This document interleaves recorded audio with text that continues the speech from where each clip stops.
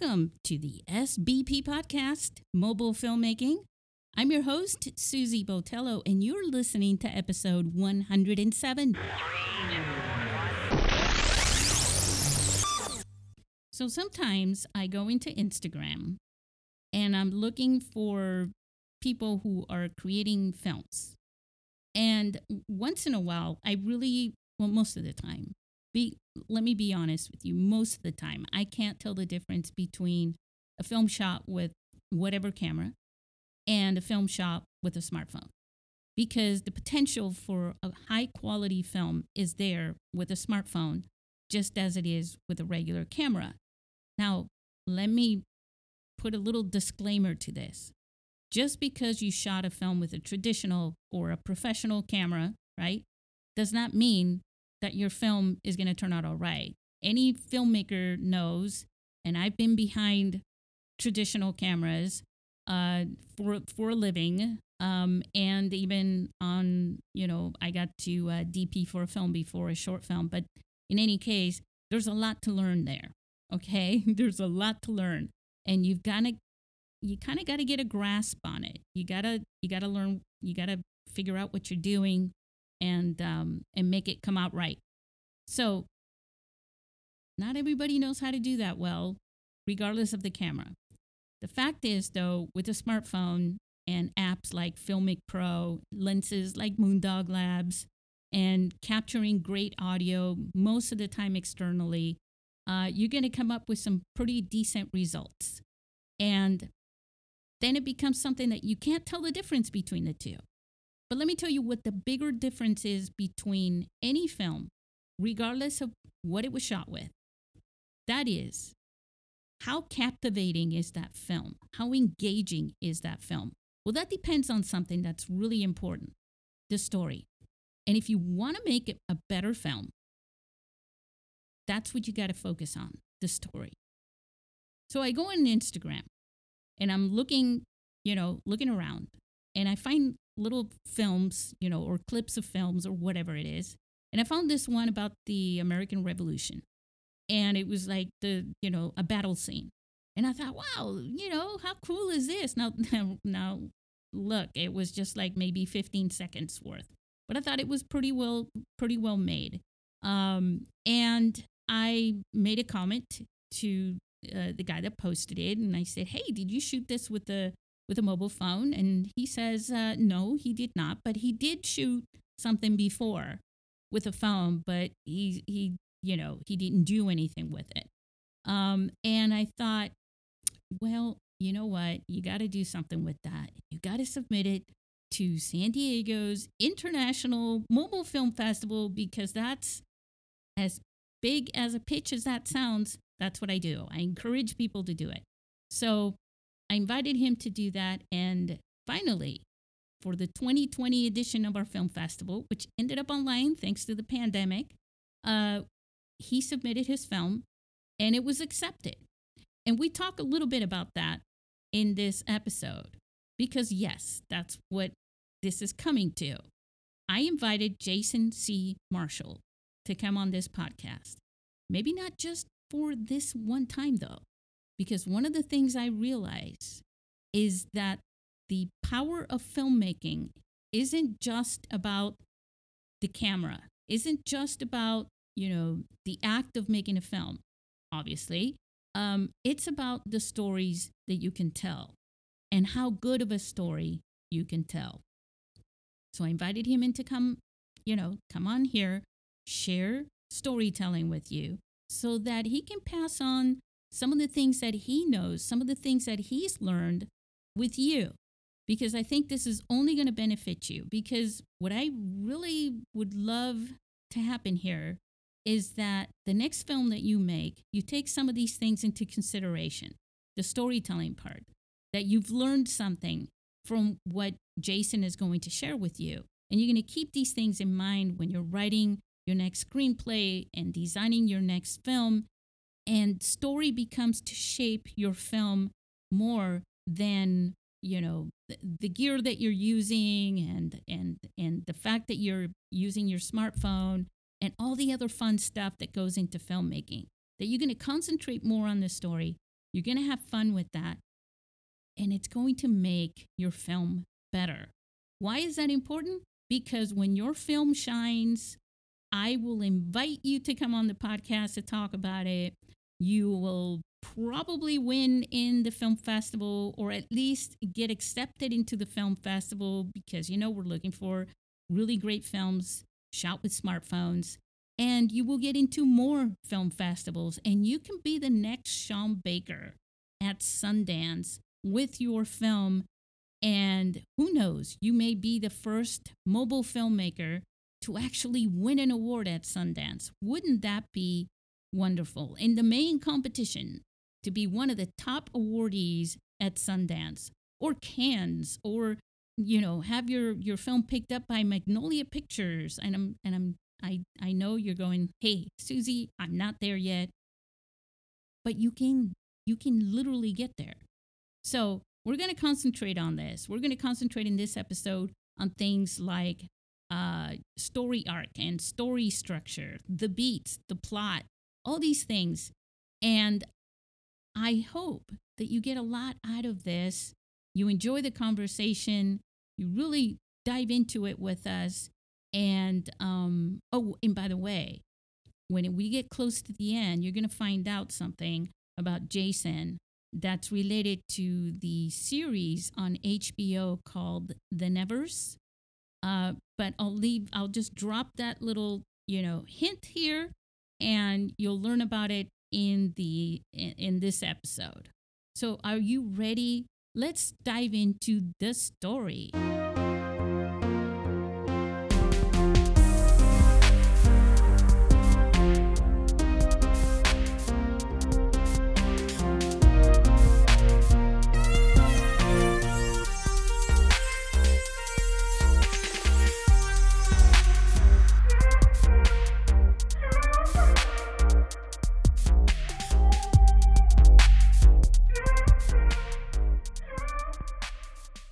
Hey everyone, we are in Canada right now.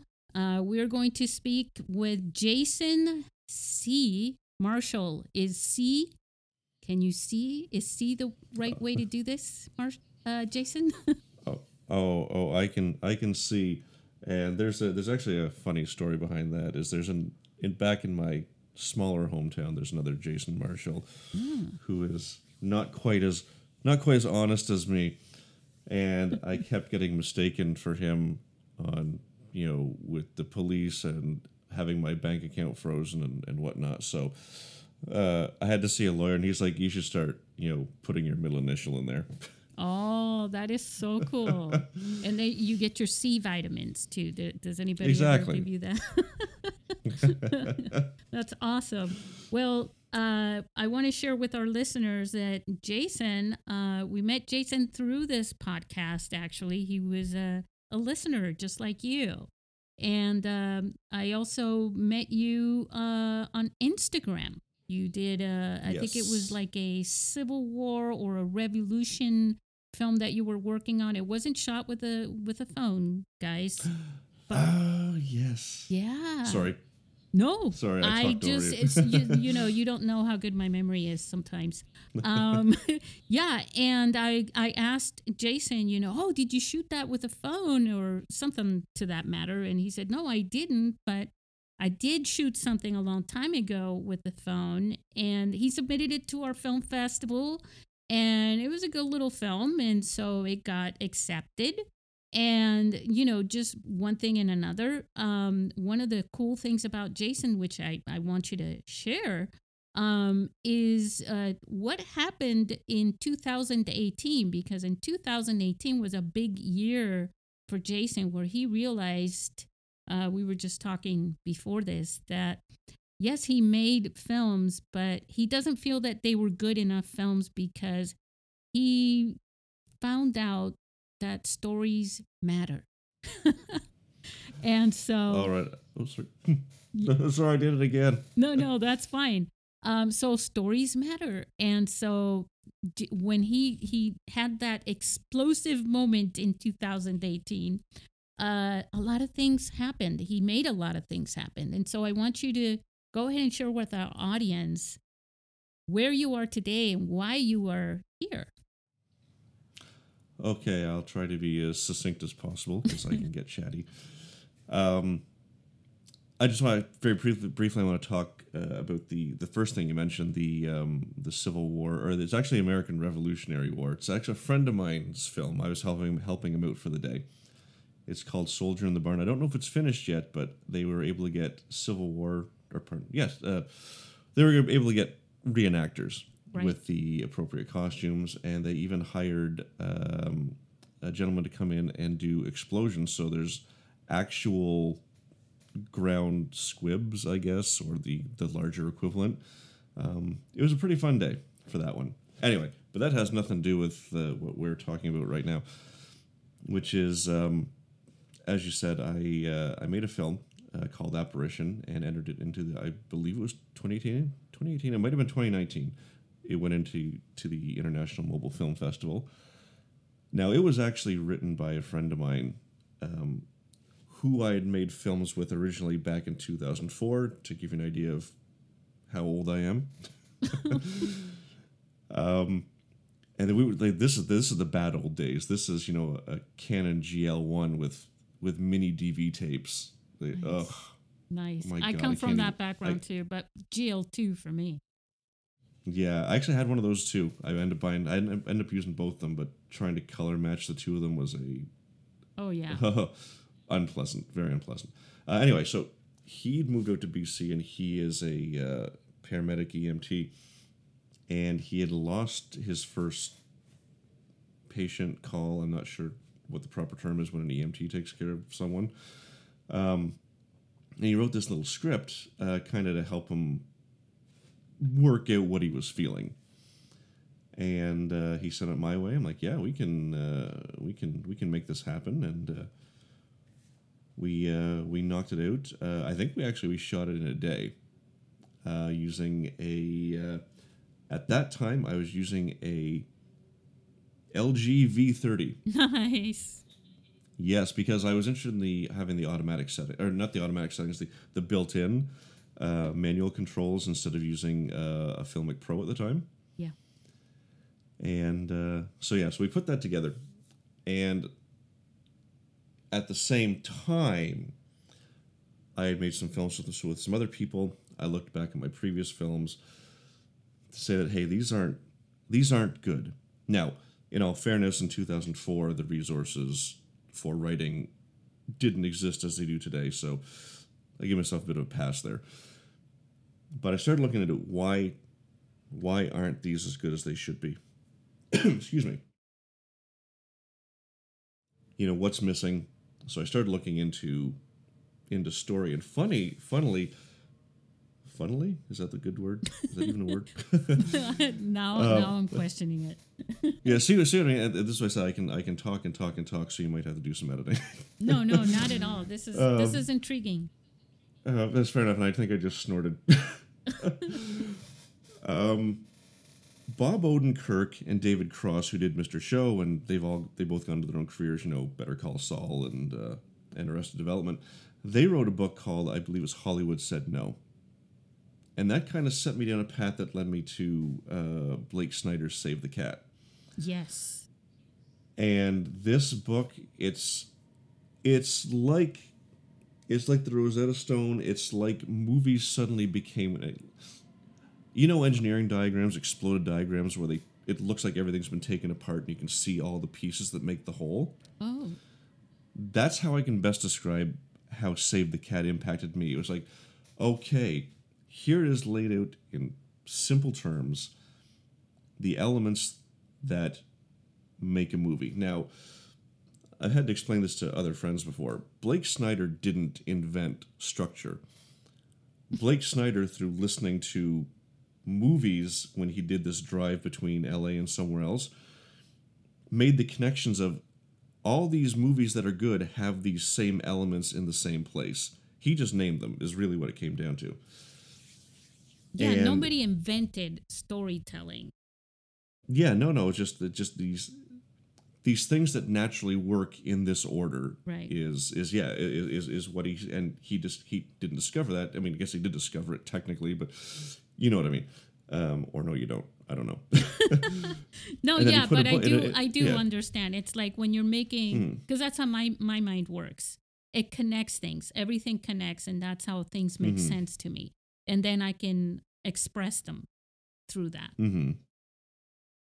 Yeah, exactly. And so this was great because it was just like it was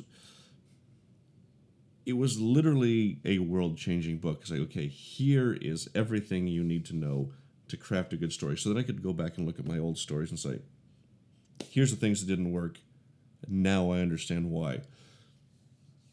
And even then moving forward, it led to a process of analyzing movies. Like I would start looking for things, which has kind of expanded to where I am today, where I'm sometimes I feel like I'm in a field yelling at myself because getting people on board with structure is sometimes hard Mm. because there are those who believe that formula is bad and you can't make anything new and original, and that's absolutely incorrect.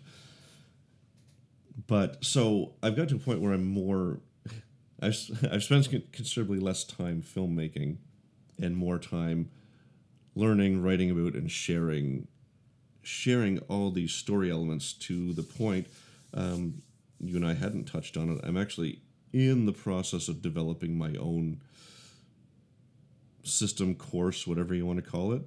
Cool. So, like, look at the Blake Snyder Save the Cat is great, and I recommend it to absolutely anyone. But after reading other books like Story Maps, Robert McKee's story, I would recommend John Truby's Anatomy of Story, but I have to admit I haven't read it. There's something about it that's just not as engaging, and I'm really having a hard time getting through it. And I don't know the why, but I do know from snippets I've read and bits and pieces, it is a solid resource. So from Okay. all those things, I've kind of developed my own thing that's very similar to Save the Cat, but slightly different because there's some terminology I don't like. The order of theme, especially, I'm not super keen on. So Let's if you're talk. familiar, Let's do this. Let's bring up okay. three. So for our listeners, just to Hmm. simplify this a little bit for them. Right. So in 2018, you started. You were working on films. You made a film that your friend wrote, right? Hmm. And then you began to notice things about that that brought you into researching more about Yes. storytelling. And now Hmm. you're in the weeds of the whole storytelling process, right? And so Oh, very, very much. yes, so now let me bring you out of the weeds a little bit to Hmm. simplify it for our listeners, because there's three really basic things that everybody understands, even when we begin expressing ourselves through storytelling when we're about what, 3 years old. Hmm. There's the beginning, there's the Yep. middle, and there's the end. Hmm. Now if we could just leave it like that, that would be great, but it's a lot more complicated than that. And when we're talking about films and making films through storytelling, there's a difference between what a film does as opposed to what reading a story does.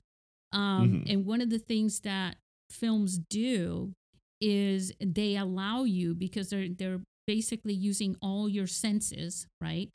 They allow Yes. you to become a part of the storyteller's world, and you are now feeling the characters, the protagonists of the story. It's now Hmm. your story as a viewer.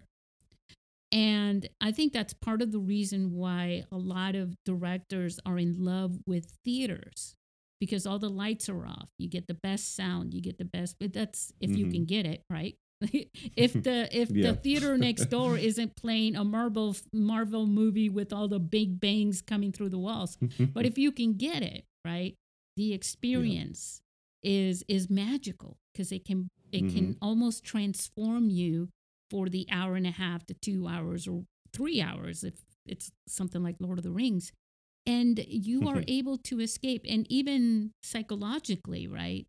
It can break you out if you're depressed or if you're feeling anxious or you're really stressed out. You go to the movies or you watch a movie to escape reality, your reality. Yeah. And so the beginning, the middle, and the end, it's almost like our own life, right? We began here, our past, our present, our future. And one of the things that that I was sharing with Jason earlier was how we do this thing where I was calling it a game between the storyteller and the consumer, the viewer, where it's this little bit of back and forth with the plots and the twists and the mysteries and the captivation. Oops, I'm hitting my mic. The captivating part of the experience for the viewer, because you got to keep them captivated, but you also have to give them a little bit of satisfaction, curiosity. Like what is that thing that you do with in the old cartoons that you see where somebody's got a toy mouse with a string and they keep pulling it a little bit for the cat to chase it. Yeah. And then they let the cat pounce on it for a second and then they pull it away again and then they pounce on it again. So they give the cat a little bit of satisfaction. Otherwise they lose interest, right? So it's kind of like that in a way. So for our listeners, because what we want to do for you guys is we want to help you turn your films, right? Turn your stories, because this could go either way. Turn your films into good stories or turn your stories into good films. They both require that same recipe, right? Yes, exactly. So, as we were talking about before, it's when a screenplay is written well and then translated into a good film, everything in a film is set up in payoffs. And that is leaving the breadcrumbs, the right amount and the right size of breadcrumbs to keep your audience hooked. Because part of the fun of a movie is when it's engaging and you're guessing and, what's going to happen next. And then, the satisfaction of knowing that you're right. Like, okay, I'm a detective. I put these pieces together. But I want to swing back to earlier, and if you'll bear with me for a second, talking about when I realized my previous films did or didn't work. And that is the one thing I've diagnosed in my own films and from having watched lots and lots and lots and lots of indie and amateur films is they tend to start at the disruption moment or the catalyst moment, as Blake Snyder calls it, which is the more familiar term. And they skip the first couple steps, which are the setup, the reason we care about the characters in the first place. We need to see what their life is like at the start. At the present, what's their life like? Is it good? Is it bad? How are they at home? How are they at work? How are they at play? I need to know who they are to know why I'm going to care about their journey. Yeah. So this comes back to what you're saying with the beginning. So proper setup and laying out just enough little clues to keep people hooked and interested and guessing and engaging with your film from beginning to end. Yeah, because it doesn't always have to follow that order. It has to include it in your story. Yes. You do want to satisfy beginning, middle, and end, but it doesn't always start. There's a lot of movies that start out with the end. Oh, yeah, exactly. Exactly. But technically, it's one of those things, too, like because your opening image, I call it the prologue. We'll talk about that, Yeah. afterwards. Because the ending can still set up everything that came before it. So, like I said, it's okay to start at the end. If you know, but the thing is, you can only get away with that if you know how to properly craft a story and understanding structure. Yeah, it's like a tease. Yeah, exactly. Understanding structure is the best way I can say it is it's understanding why things work in a movie. Hmm. And you can't really write a good movie till you understand the elements that need to be there and why they work together.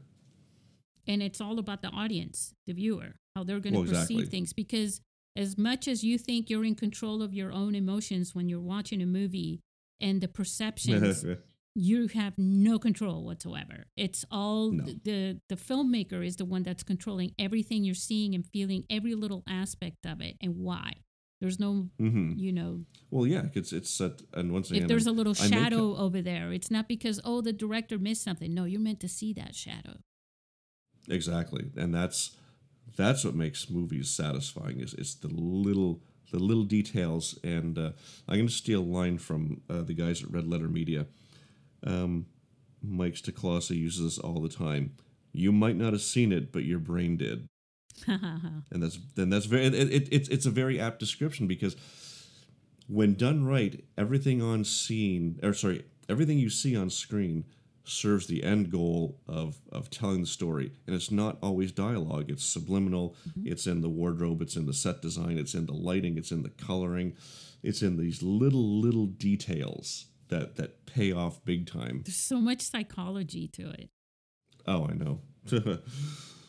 It's when I mean, I guess if someone was to ask me why I love movies, it's this. It's tell me a good story that's engaging from beginning to end. And a good story isn't necessarily all high drama.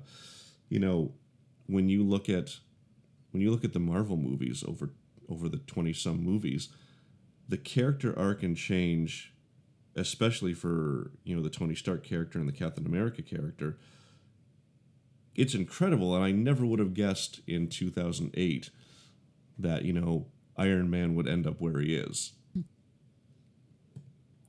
True. Once again, like, I know some people don't consider the have a low opinion of the Marvel movies, but when you look close, it's all there.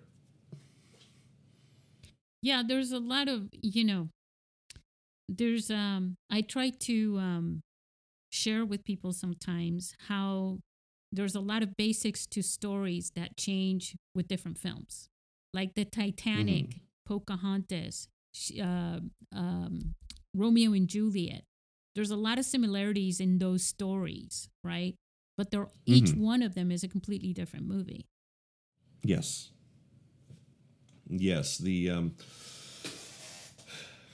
I mean, obviously, as you said, pardon me, the individual elements within the story are significantly different from one to the other. But if you take a look and break them down, which, very quick aside, is something I'm meaning to do, some video essays and movie breakdowns that I've been getting to for like 2 years now.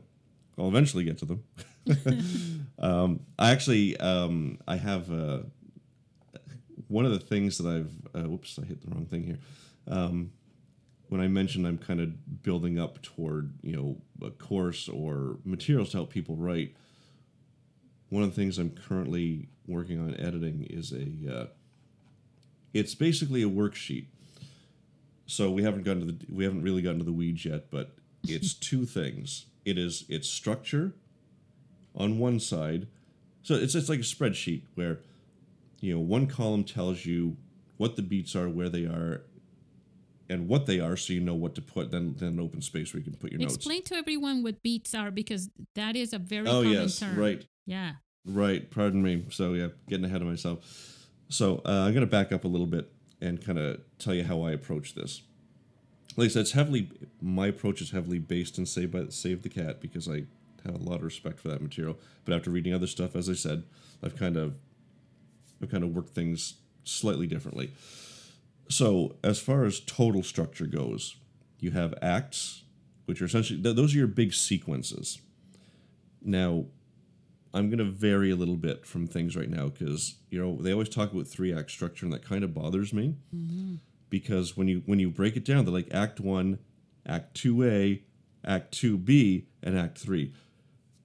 I'm not on board with that, because I don't know why we're trying to arbitrarily fit things into a 3-act when movies are generally a 4-act thing. Because I've heard this before.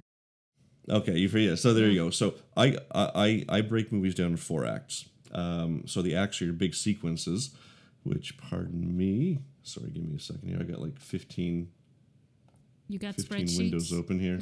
Yep, I got a bunch of stuff open here. Sorry, I apologize for this. Okay, so 4 acts. Act 1 is your setup. That's establishing the world and who the character is and why we should care.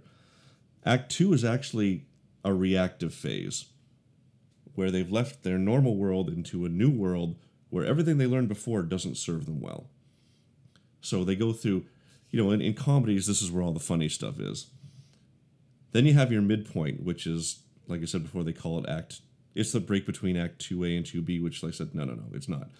That's a separate act break because after the midpoint, you switch to an active phase where your characters are active in their pursuit of their plot goal. Got it. So that's your third act. Then Act 4 is the resolution, where you get your climax and then your epilogue, and everything's wrapped up in a nice happy bow, ideally. So within those acts are story beats. And as I said, my approach is slightly different, but at the end of the day, it's still the same. All of us who do this are doing the same thing. It's just slight variations on a theme. So the beats are the moments within. Pardon me.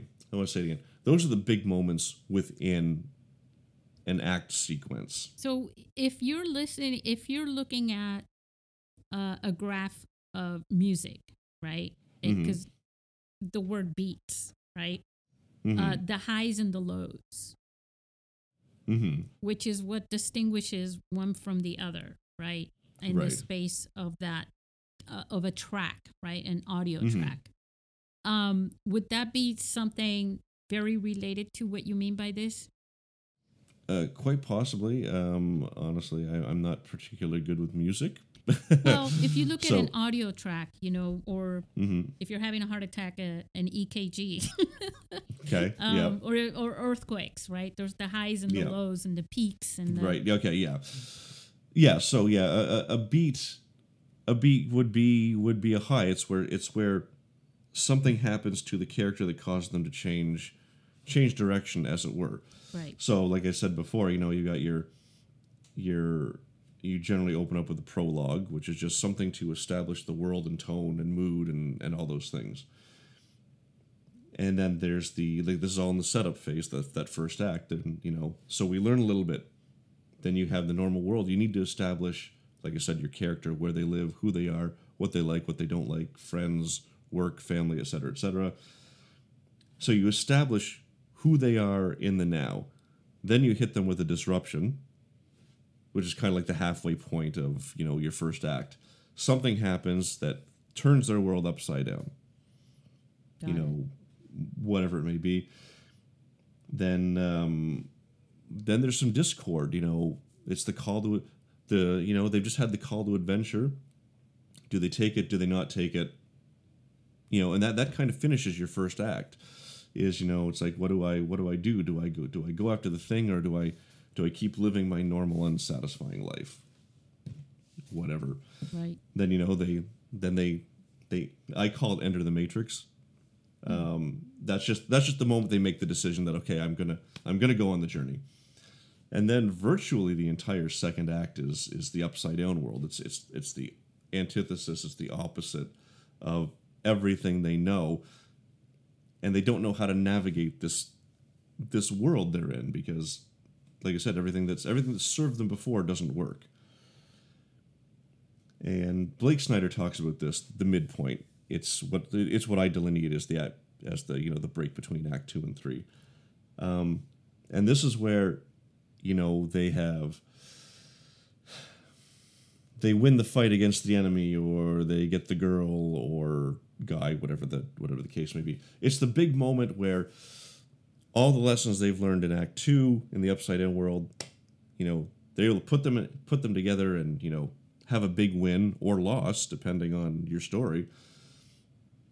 And then you're into Act 3, which is the active phase where they're actively, okay, I've learned some lessons, I'm going after this thing, I'm gonna get it. But at the same time, you need to raise the stakes. Like, okay, we robbed the bank, but now the bad guy is gonna bomb our fort, and they're closing in. So how are we gonna get out of this mess?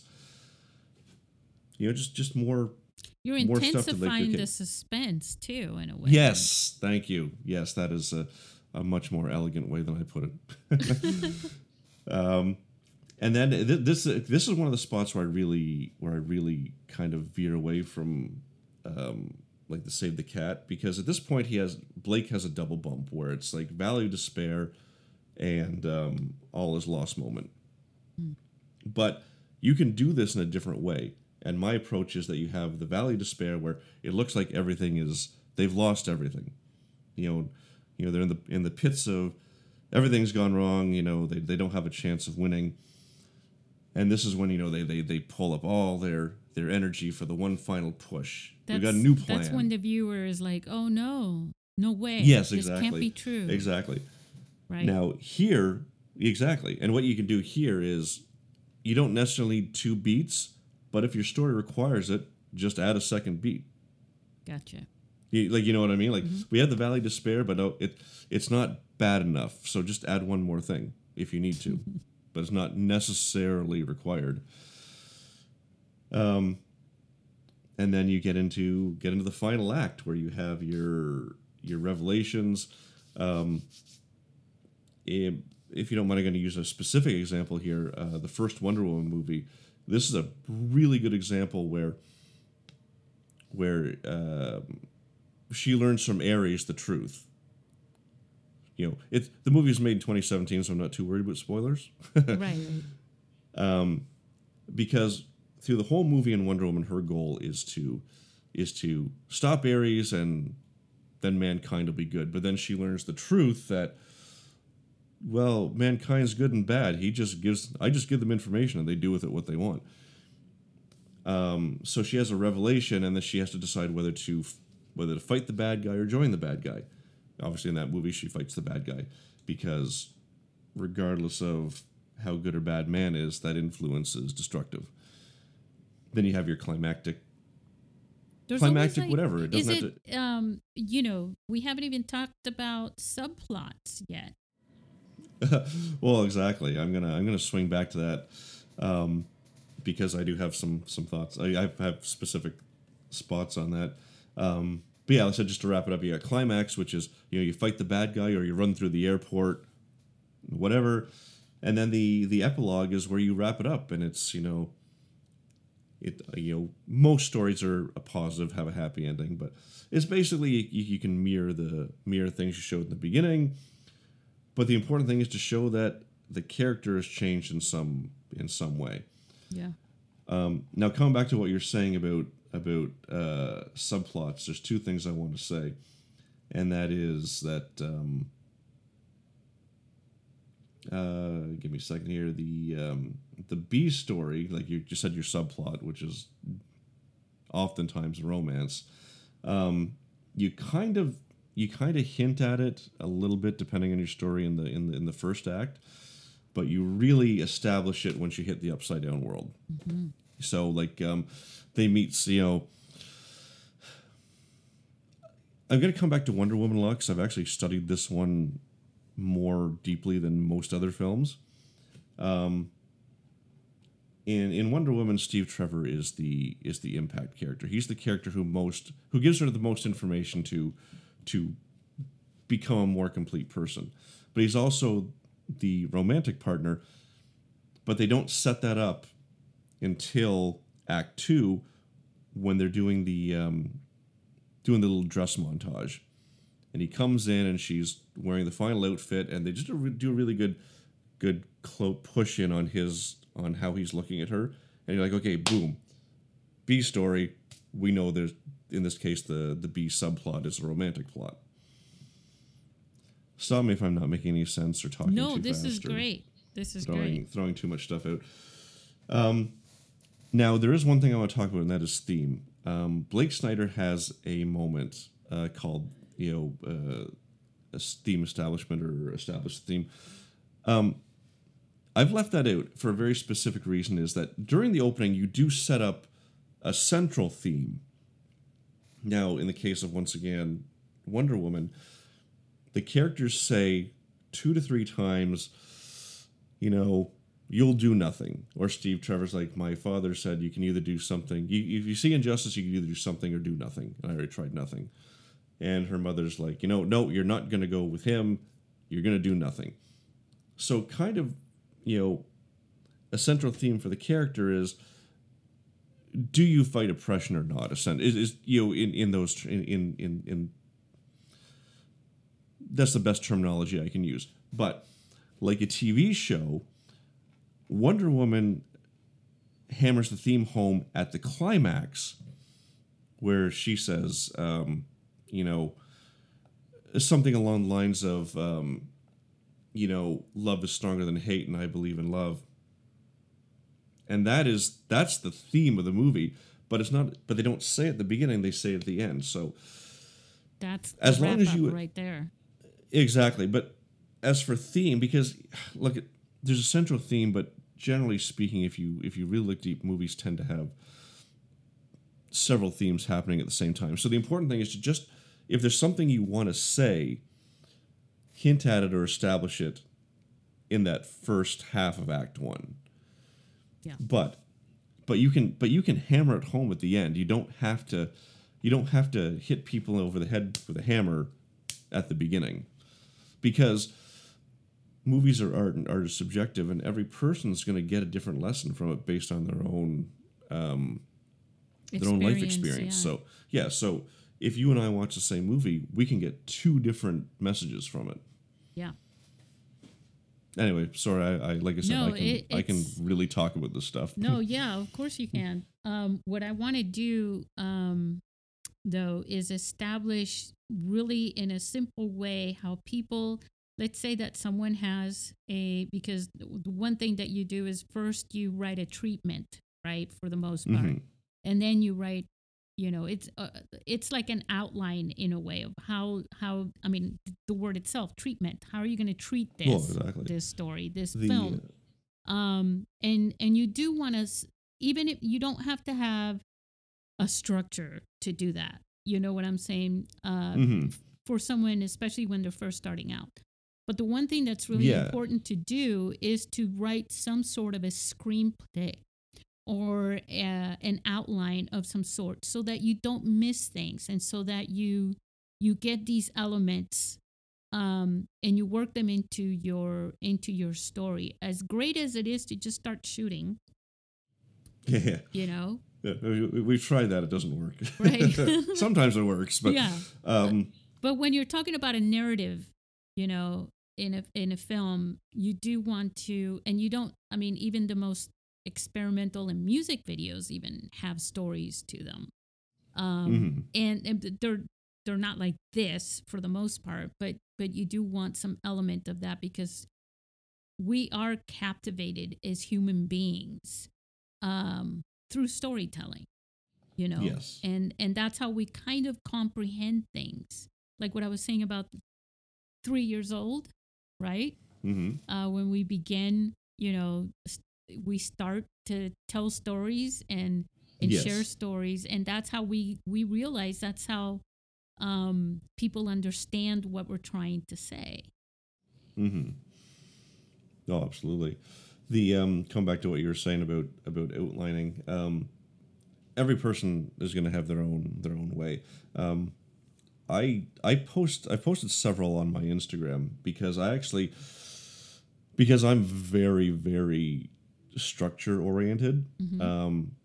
I actually outline my films from beginning to end using beats and acts. Like on my whiteboard, I write down prologue, and then here's where I'm starting, and then for each beat, I note I just put down jot notes of things I want to happen within that, and then that gives me my outline, and then I can go back and start backfilling the details and working out scenes, and then than dialogue, and it's just kind of just follow it down the line till you get it done. But yeah, other people are much more freeform than I am, and I very much I was envy just them. thinking about this. I was thinking, Jason, what would you do, right? Because you're thinking right now that you're directing, right? That you're going to direct your story, your film. Yeah. But that doesn't always happen that way. No. And so then what do you do when you're, or even as a director, right, who wrote this thing, if you get really stuck on this, right? You're dancing through it in a way when you're in production, because there are things that are going to happen. There are always things that are going to happen, and then you also have these characters, but these are actors, right?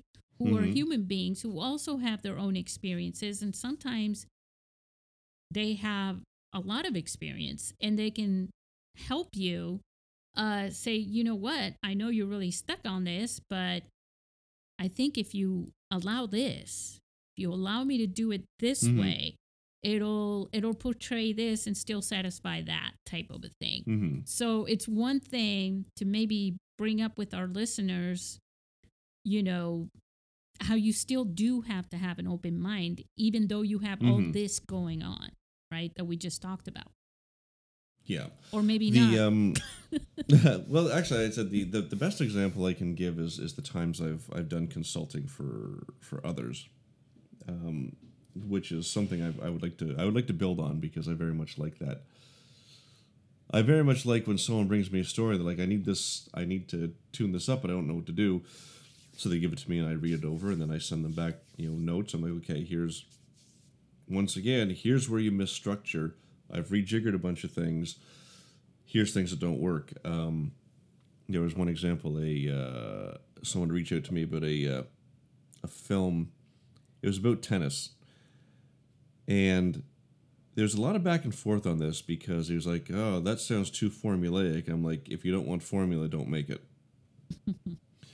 Because he was like, there was one thing that happened. I'm like, this doesn't make any sense. He's like, yeah, but it happened in real life. I'm like, yeah, but you're not making a documentary. You're making a work of art that is fiction.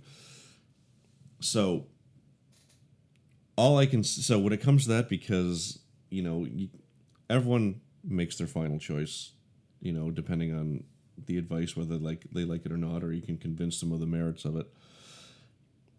But when someone sends me something, I give it a read, and then I immediately apply structure to it, and then send it back. Say, read this. Here's structure applied to your script. Then come back to me, and we'll start working at the back and forths. And in cases that they're like firmly like, no, this absolutely happened like this, it has to happen like this, I kind of very gently nudge them in the direction that, yes, it happened like that, but given the time and effort involved in making a film, do you want to die on this hill about something the audience isn't going to like, or do you want to make a compelling movie? And generally, with a bit of conversation, they come to the conclusion on their own that, okay, yes, we want a good narrative.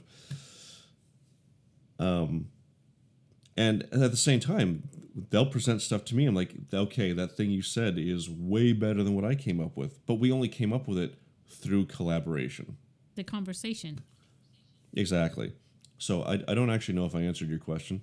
Yeah, no, you did. I mean, so basically you have to take everything in a way, we're talking about getting in and out of the weeds for the most part. And this is an artistic, we're talking about artists, right? There's a science to this as well. There's one thing that I always say about film is how beautiful the combination of art and science that comes to play together, and why it's so unique in that sense, absolutely.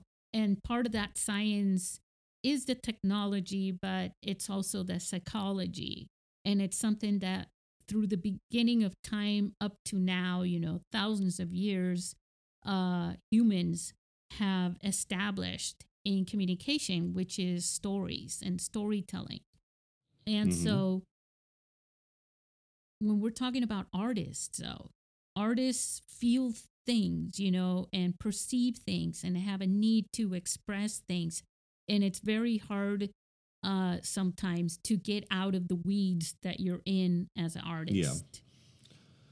The well, I mean that's a good point because a lot of people have trouble letting go of story elements. They're like, I came with this thing and it's so good, but then when you read it and you kind of it's like it's I'm sorry, it's not as good as you think it is, and it is going to hurt your overall project if you leave it in. And your audience, you have to think about your audience because your audience Exactly. is not always the artists. They're not all Well, artists. exactly. It's like I say, sometimes the people that care about the films and how you make a film are the filmmakers, not the Hmm. viewers. Yeah. I have I guess my best opinion on that is that the best. Let's see if I can say this in a way that isn't gobbledygook. Consider your audience, but don't make your film for an audience. In that, oftentimes the audience doesn't know what they want until you give it to them. So Yeah. if you have a vision, a story you want to tell, you should tell it. But audience consideration does need to factor into your creative calculations, as it were. Yeah. If that, Yeah, that's I the think that makes dance. sense. That's Yeah. the dance that you got to Mm-hmm. do. And I'm no dancer, trust me. Yeah, that's exactly it. So when you're telling people, we're talking to people right now, we're saying we're telling you right now, you, the individual right now listening to this, yes, make a movie, shoot it with your phone. You've got it. Part of the beauty and the power of making a movie with your phone is the fact, and I've learned this from many filmmakers that you have listened to in this podcast, and if you haven't, go back and start listening. Is the fact that they're able to get their mind a little bit out of the technical aspect of filmmaking, so that they can concentrate on the story, Mm-hmm. and in the production as a whole, right? And by doing that, you're paying attention to that story and how you want to tell it and how you want it perceived, and all of that comes into play. There is an art, and that puts more of the individual artistic you into that, and there's a science which is the outer circle of that. And then outside of that is whoever is good, because you don't really know who's going to watch your movie, you Yeah, know. exactly. And so, yeah, I mean, you got to play to them, because there is that science of, because like I said earlier, you're going to control what they feel. Mm-hmm. You're not always going to control the message that they get out of it and their Mm-hmm. perception of it afterwards. But throughout that journey of watching your film, you do have control of that. That's part of the power of film and filmmaking and storytelling. Mm-hmm. Absolutely. Absolutely. The it's actually as an extension is what I was talking about before is as part of the thing I'm trying to develop, which like I said is still in the editing process because I put down a lot of information. It's a lot of information on this worksheet, but the one column on your left has all the structural beat stuff we talked about already. But the next column is character arc, and this is very important because screenwriters and probably novel writers, I would assume, have a tendency to treat structure, character arc, and plot as three different things. But the whole thing What's my is the arc. Exactly, because you only get plot if you have structure and character arc. So what I've done is, and like I said, this is still a little ways off, but might as well talk about it now, is this chart has all the structural beats. And the next column over is all sorts of information on character arc and where the character arc moments have to fit relative to your story beats. So you can map your structure and your arc on the same workspace, and in the end, you're going to have a compelling story with a solid plot, because you can do everything in one space without having to refer back to the goal is to have a single source worksheet where you don't have to constantly look back at other notes. Yeah. Yeah. And, yeah, because you don't want to overcomplicate it, because then you lose it.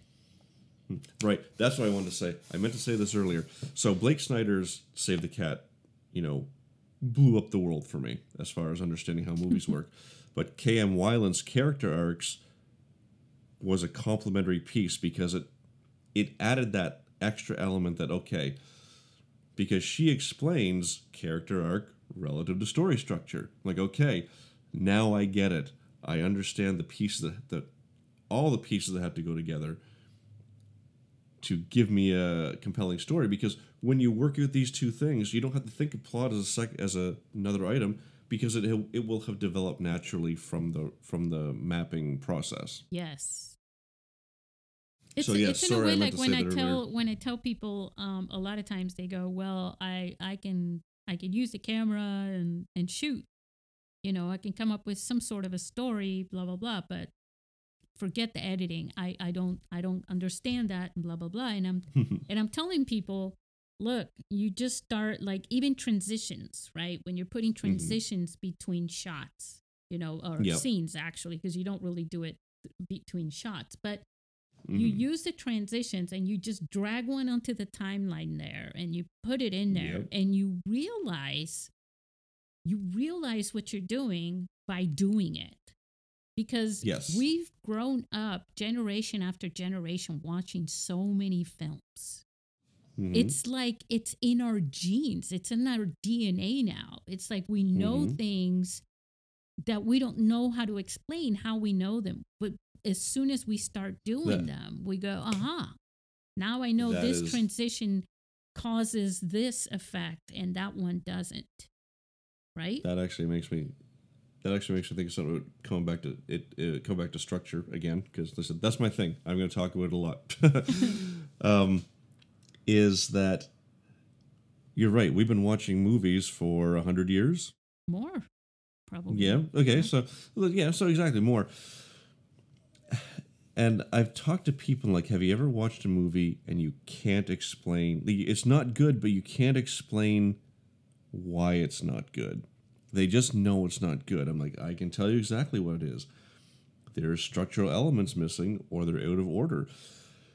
Because things didn't happen in progression you've been trained to expect through the process of watching movies. And that's why understanding structure is so important. I know in my classes in college, one of the things that I thought, well, I could have done this at home. And the instructor was like, no, you couldn't have. Because I was like, I come to class and you're telling me to watch movies. Like, I could just do this at home, you know? And he said, no, but we're going to discuss it. We're going to break it down, and you're going to see how all these things fit together. And there it is right there. Yep. It's that second part. Yep. But that's the thing too. I don't know if you've heard of Conrad Mess. I have not. Okay, so Conrad Mess was the first filmmaker to make a cinematic film, right? With the iPhone 4. Back in 2011. Maybe I had. Yeah, he's on mobilefilmstories.com. If you go to mobilefilmstories.com, he's got a page there because it was epic. He was I've mentioned him before. He was the very first filmmaker to submit a film to the film festival, and just blew me out like, thank you, God, for this gift. Validating my vision of the future. But what he did was, he was, when I was talking to him, because I got to know him and, we became friends, and he never went to school to study filmmaking. His whole thing was he grew up in Spain. He's in Spain. He grew up in Spain as a little kid watching movies. And every time he watched a movie, he was thinking, I want to do that. I want to be a director. I want to be a Tarantino or a Spielberg, like a lot of kids do. Well, when you're going to film class, right, you're obviously there because you want to make movies, right? And so when you're watching these movies, is what I'm trying to say is you've been watching movies your whole life, and so have your parents and your grandparents and your neighbors and the guy at the grocery store. So everybody gets that, and you don't. When somebody watches a movie, they don't consciously know why that scene doesn't work for them. Yeah, you just turn them off.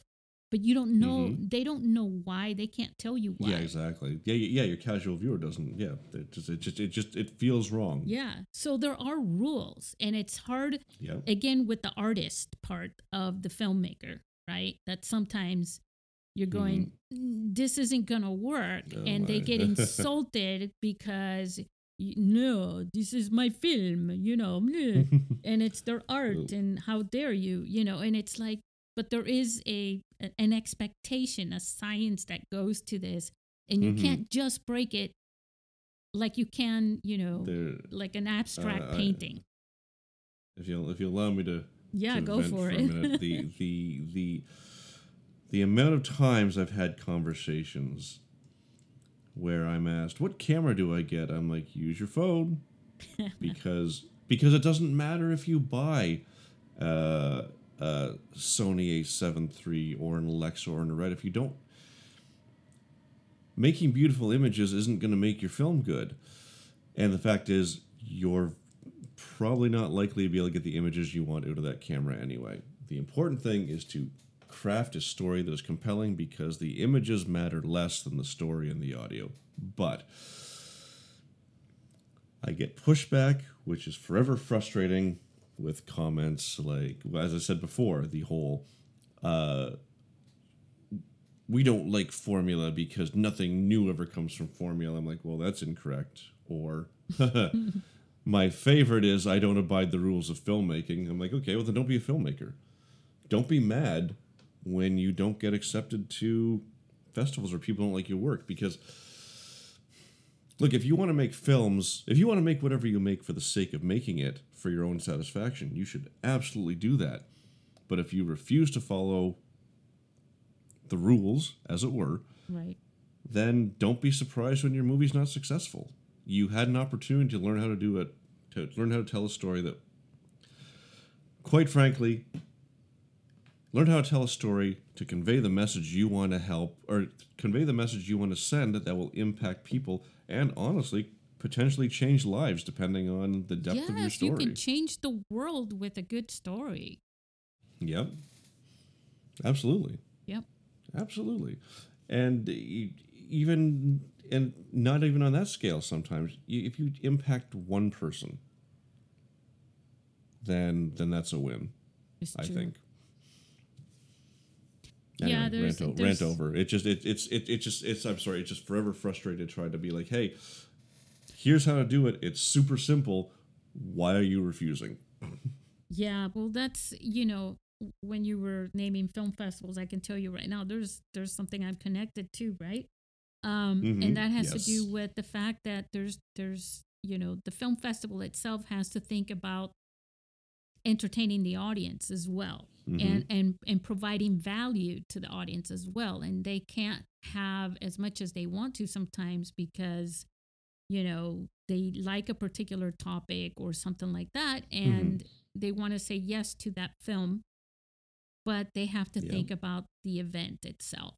We don't want people getting up and walking away, whether it's online where they're going to click away, or whether it's in a live environment.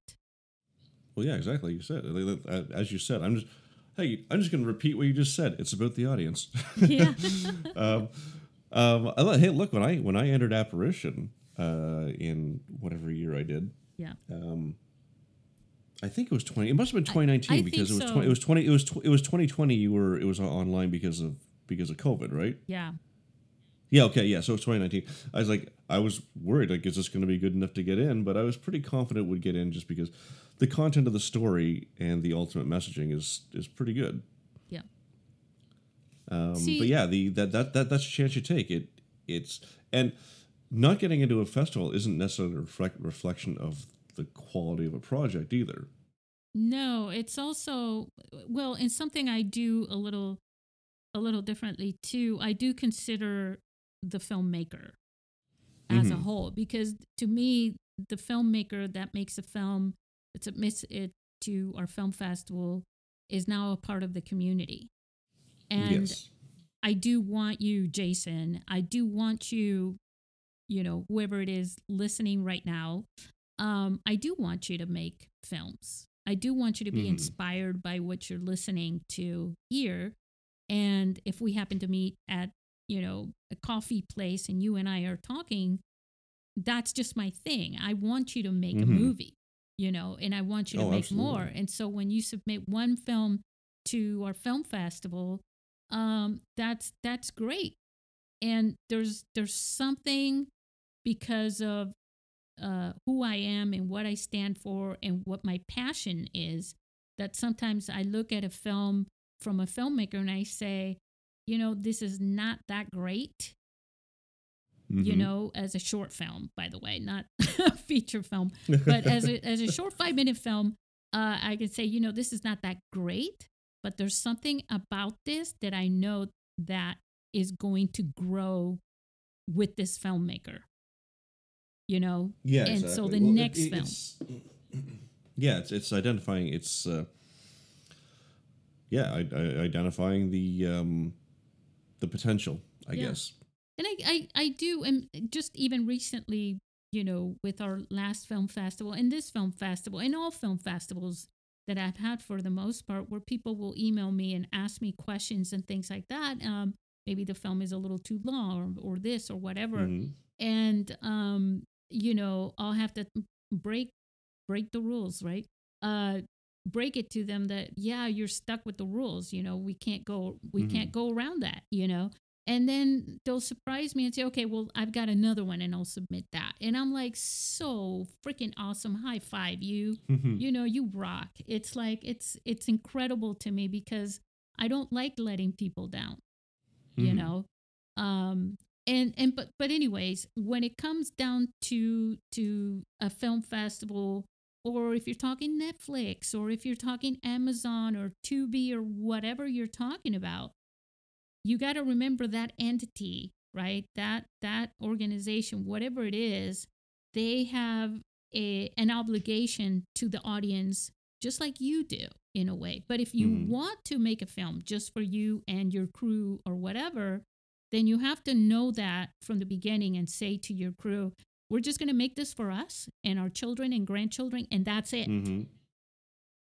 Because you don't want to bring people in to do all that work to have it. Yeah, that's a yeah. It's filmmaking. Filmmaking seems like a terribly fun idea till you start making a film, and it's hard work. It It's is, but just then if you've plain done hard work. something right in the end, I mean, I've worked on films that have been very, very challenging. You were talking Mm-hmm. about your film of the revolution, and you were talking about the reenactors and everything, and we Mm-hmm. had the same thing. The one that I worked on, that's my favorite one that I ever worked on, was in Big Bear, and that thing was an adventure. I could have made a movie about my experience in working on that film. And Yeah. I have to tell you, though, that as tough and challenging as it was, I'd do it again on a heartbeat, any day, Mm-hmm. every day, because it was such a beautiful experience. And you do become part of a family when Yes. you're making a film. So you don't want to really let the people down. Everybody's there and they're Mm-hmm. knocking their butts off, right? To make it happen. And they believe in you, they believe in your story, they believe in in the act of the production. They believe that you're going to put this in post production and that they're going to see it, a film festival or somehow that they're going to see it, and they're going to get that satisfaction from that. There is you're saying about you being part of a family, part of a community. There's a very robust amateur film community here in Ottawa. Several thousand members strong. Hey, definitely. Hit me up. No, it's a good community. Virtually nothing in the way of mobile filmmaking. Although I did convince a couple people to try it, so that's something. But a very supportive network of people that help each other and make things happen, and so that's something it nice. is true, and a lot of times you end up going, hey, let's find another excuse for getting together and making stuff happen. You know what I mean? Yeah. And what is the best excuse? Let's make another movie. There are tons of stories out there, you know? Yeah, well, especially now that things are,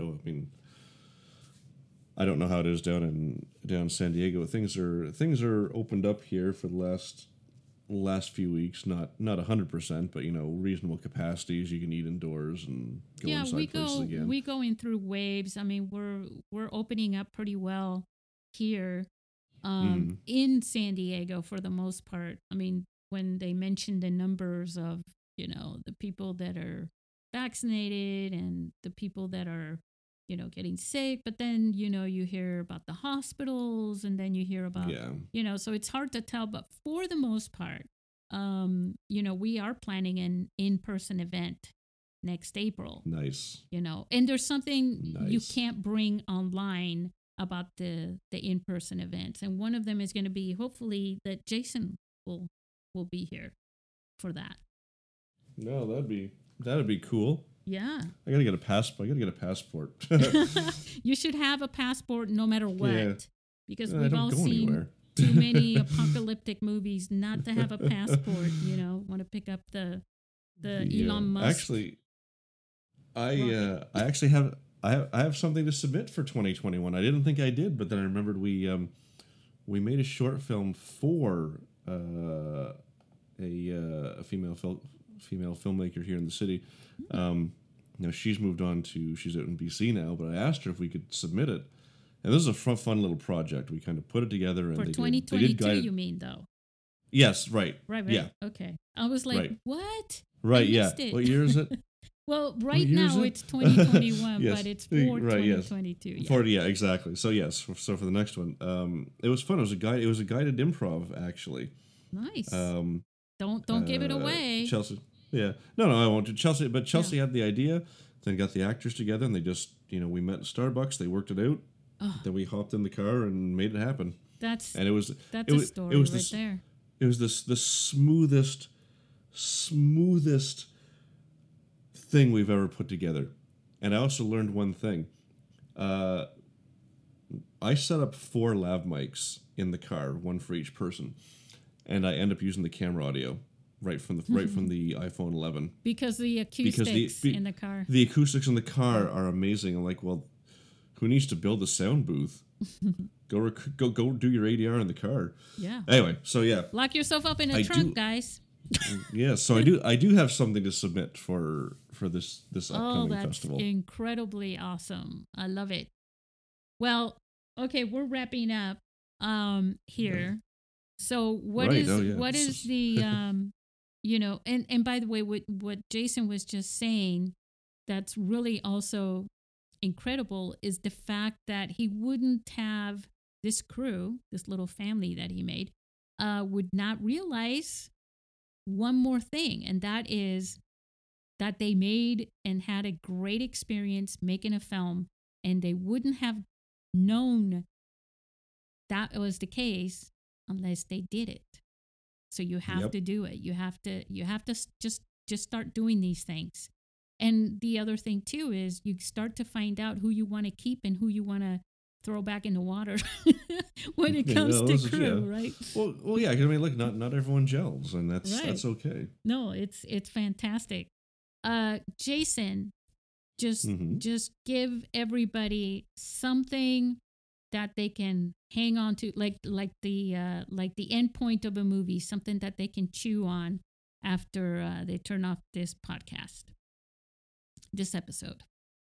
Oh, wait. Do you want something Like philosophical wrap it. or? Well, the world will be no something about what we were just talking about, the storytelling and the structure and Mm-hmm. everything. It's something you really want them to take home so that they can go back to the beginning and start getting a story together Okay. to make a film. All right. Okay. Here it is. Regardless of where it's from, whether it's from Save the Cat, from myself, from any other number of sources, learn structure, learn character arc, live it, love it, because that is your guaranteed way to making successful films, is by telling compelling stories that the audience can empathize with characters they want to know, character journeys they want to follow, and have a message, something you want to convey in your story that, as we said, will impact lives, even if it's one person. Someone out there is looking for the story you're trying to tell. You know, there is something about that, about the message. And sometimes the filmmaker doesn't realize it until the whole thing is done and that film has played somewhere. And someone walks Mm-hmm. up to them and says, I love the message in your film. Mm-hmm. And Yeah, exactly. that's a glowing moment for a filmmaker. Sometimes they just don't even realize what that is, you know, that they actually were able to convey that. And they don't know Mm-hmm. how good that's going to make them feel. That's the sugar right there. Yep. Absolutely. Yeah. Well, all right. Well, say, by the way, we're going to throw some links in the notes. We always write an article on Mm-hmm. Medium for this, and I'll put a link up on the high on the notes for you to go to read that, where we'll Mm-hmm. have for sure all the links. You can find me on Instagram at Jason C. Marshall, and there I post the various things I'm working on. Between that and all the posting I do about the scene by scene breakdowns I've been doing of the Nevers TV show. Yeah. Oh, you know, go ahead and tell them about that a little bit, because that's a celebratory thing. Yes, that is actually, like I said, between what's happening there and you asking me to come on today's podcast, it's been a pretty cool. What year are we? 2021. Yeah. 2021 Break so the far. champagne. Yeah. So I hadn't planned on watching the Nevers, the new TV show. I just stumbled on it and I kind of got hooked. And I was feeling very ambivalent about filmmaking and writing in general. Like, kind of the point, like, what's the point? No one's listening. You know, at some point, you can only talk to yourself so much. But then I saw how well it was put together. You know, obviously, it's amazing. It's a show on HBO, so the script is already solid with structure and character arc and whatnot. But it's the little things, the production design, wardrobe, hair, color choices, setups and payoffs, the amount of foreshadowing, especially in the first episode.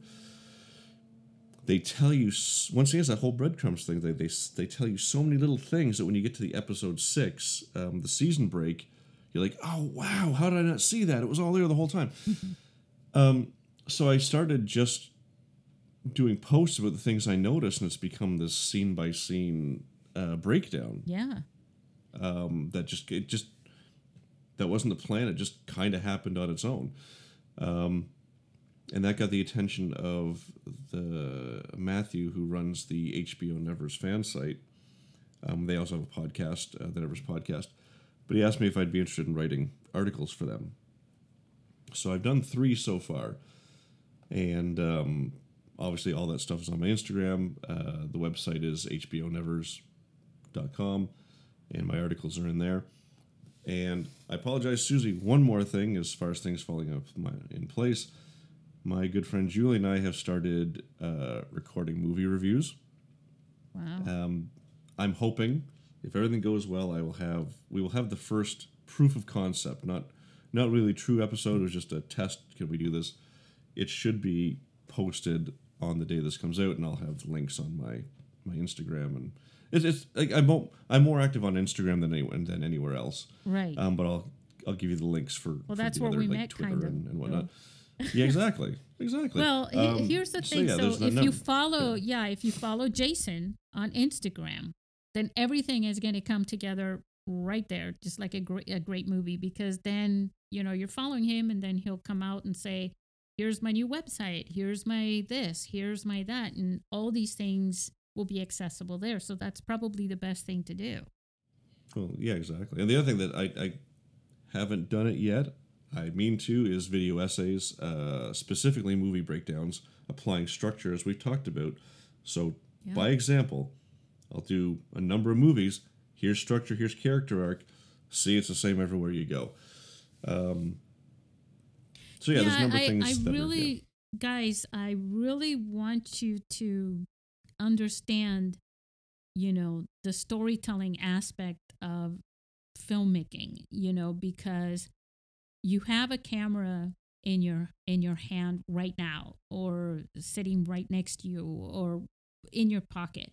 You have it with you, and it's the most empowering device that you could have. If you could go back to the days of the cavemen or whatever, right?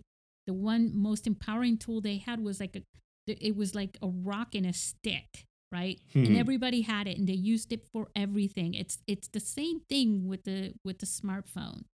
And what you can do with that is actually tell stories. And I've said this here, and I've said it so many times before. Stories, if you watch The Walking Dead or any of the zombie or apocalyptic movies, you'll notice how fast money is meaningless and worthless. But the things that bring the characters together to help each other and survive are the stories they tell each other, because that's what connects them and brings trust to their story, to their journey to survive. So there's a very empowering tool that you have right now, and that is a camera, and it's on your phone, and everyone has it. All you need to do is work on your story to make great films, not just for our film festival, but for humanity. And send some messages out there and change some lives and change the world, guys, because you can do it. Jason, thank you so much for being on the show. We're gonna definitely invite Jason again. You're gonna hear. You hear me? Hear me? hear more from Jason in the coming we'll see how long that lasts. Well, look, if you're gonna give me a platform to talk about story, then I will absolutely get my Apple box out and you got it. Start talking. I just want to throw this out there too for anyone who does check out my Instagram. Feel free to hit me up. I know, Jason, you're on Twitter, but you're hardly ever there. Yeah, I've been a bit more. Honestly, I've been a bit more active lately because of the stuff I've been doing with the Nevers site. Just because I'm finding I'm getting more engagement on those posts over on Twitter than I am on Instagram. Yeah, Twitter is a wonder jam. So I'm trying to find I'm trying to work out a balance. I like the visual element and the fact that I can tell longer stories in the captions on Instagram. Oh yeah, definitely. So it's yes. But yeah, so I'll give you my links that you can share, and then of course anything that goes to you can just tag me in if you need me to. Yeah, definitely. To jump in. So Jason, I don't know what you are. I know it's really late over there where you are right now compared to here. It's 2 a.m. It's on only Saturday 2 a.m. right? But thank you so much again. Say goodbye to our listeners. Well, I can't believe I stumbled over that. Thank you, listeners, for listening to me talk loudly and at length about story. And thanks for listening to the show. Susie is a class act and someone who I did not expect to become the friend she is after first just finding her podcast. So keep on listening because there's value in this show. Yeah. Let's inspire each other, guys. See you on the Exactly. next episode. Take care, everybody.